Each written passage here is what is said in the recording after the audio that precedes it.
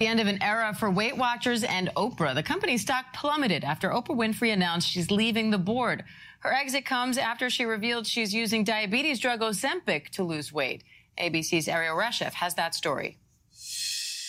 We all want to be healthier, but let's just get real. We also want to lose weight. For nearly a decade, Oprah Winfrey and Weight Watchers were an intertwined and lucrative partnership. I love bread. But that relationship has changed. The media mogul announcing she is leaving the company's board. In the aftermath of her decision, Weight Watchers shares dropping by more than 20%. I know what you're thinking. Wow, 20% in one day? That's a lot. And yes, that's what we talk about concentration risk. If you're invested all in Weight Watchers, you just lost 1/5 of your investments. That's why we talk about diversification. So when people ask me, AB, what kind of stock should I get into? Well, I think you should think about diversification because we don't want to lose 1/5 of all the assets that we have because Oprah decides to lead the board. Once again, stocks are based on fundamentals, but they're also based on perception. So when we see people like leadership leave companies, it doesn't look good for the shareholders and a lot of them pull out. And that's what you're seeing here. But let's keep going. They've been struggling over the past few years, and seeing Oprah extract herself and seeing the stock just tank, it really does feel like the end of an era. Winfrey now planning to donate her millions in company stock to the National Museum of African American History and Culture in Washington, D.C. Are you ready?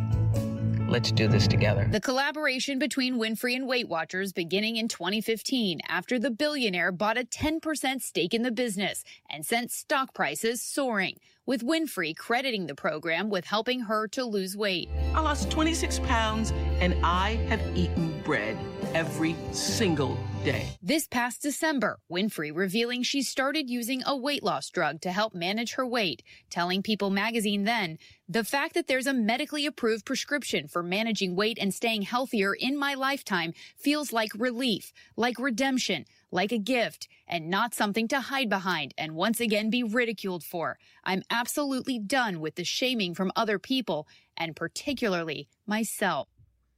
I'm sorry, I don't like this message at all. I really don't. Because at first you tell people to lose it the healthy way, which is Weight Watchers, about counting your calories, paying attention to what you're eating and making sure that you're really living a healthy lifestyle. And here you go, switching and promoting a drug. A drug. We're not talking about a program. We're not talking about healthy living. You're talking about a drug. So you're talking about how you're blessed, that it's a gift, that it's medically approved, that you can live a healthier lifestyle. That's not healthy when you're taking drugs. And the problem I'm having is that it's a discipline, it's a mindset, it's an intention. So no matter how many billions of dollars you have, we all have insecurities. We all have problems waking up every morning and doing the things necessary to be successful. So that's why I encourage you to change your mindset, because this person's made billions and billions of dollars and they can't control what they put into their mouth. God has made the fruit of this earth perfect for you. Eat it. Eat your apples. Eat your oranges. I promise you'll be okay. But if you want to eat the pizza, you want to eat the hamburger, you want to eat the man-made stuff, it's going to tear you up. There has been a cultural shift in terms of how we perceive weight management, in part because of the advent of weight loss medication. So it's going to be interesting to see how Weight Watchers could navigate this moving forward.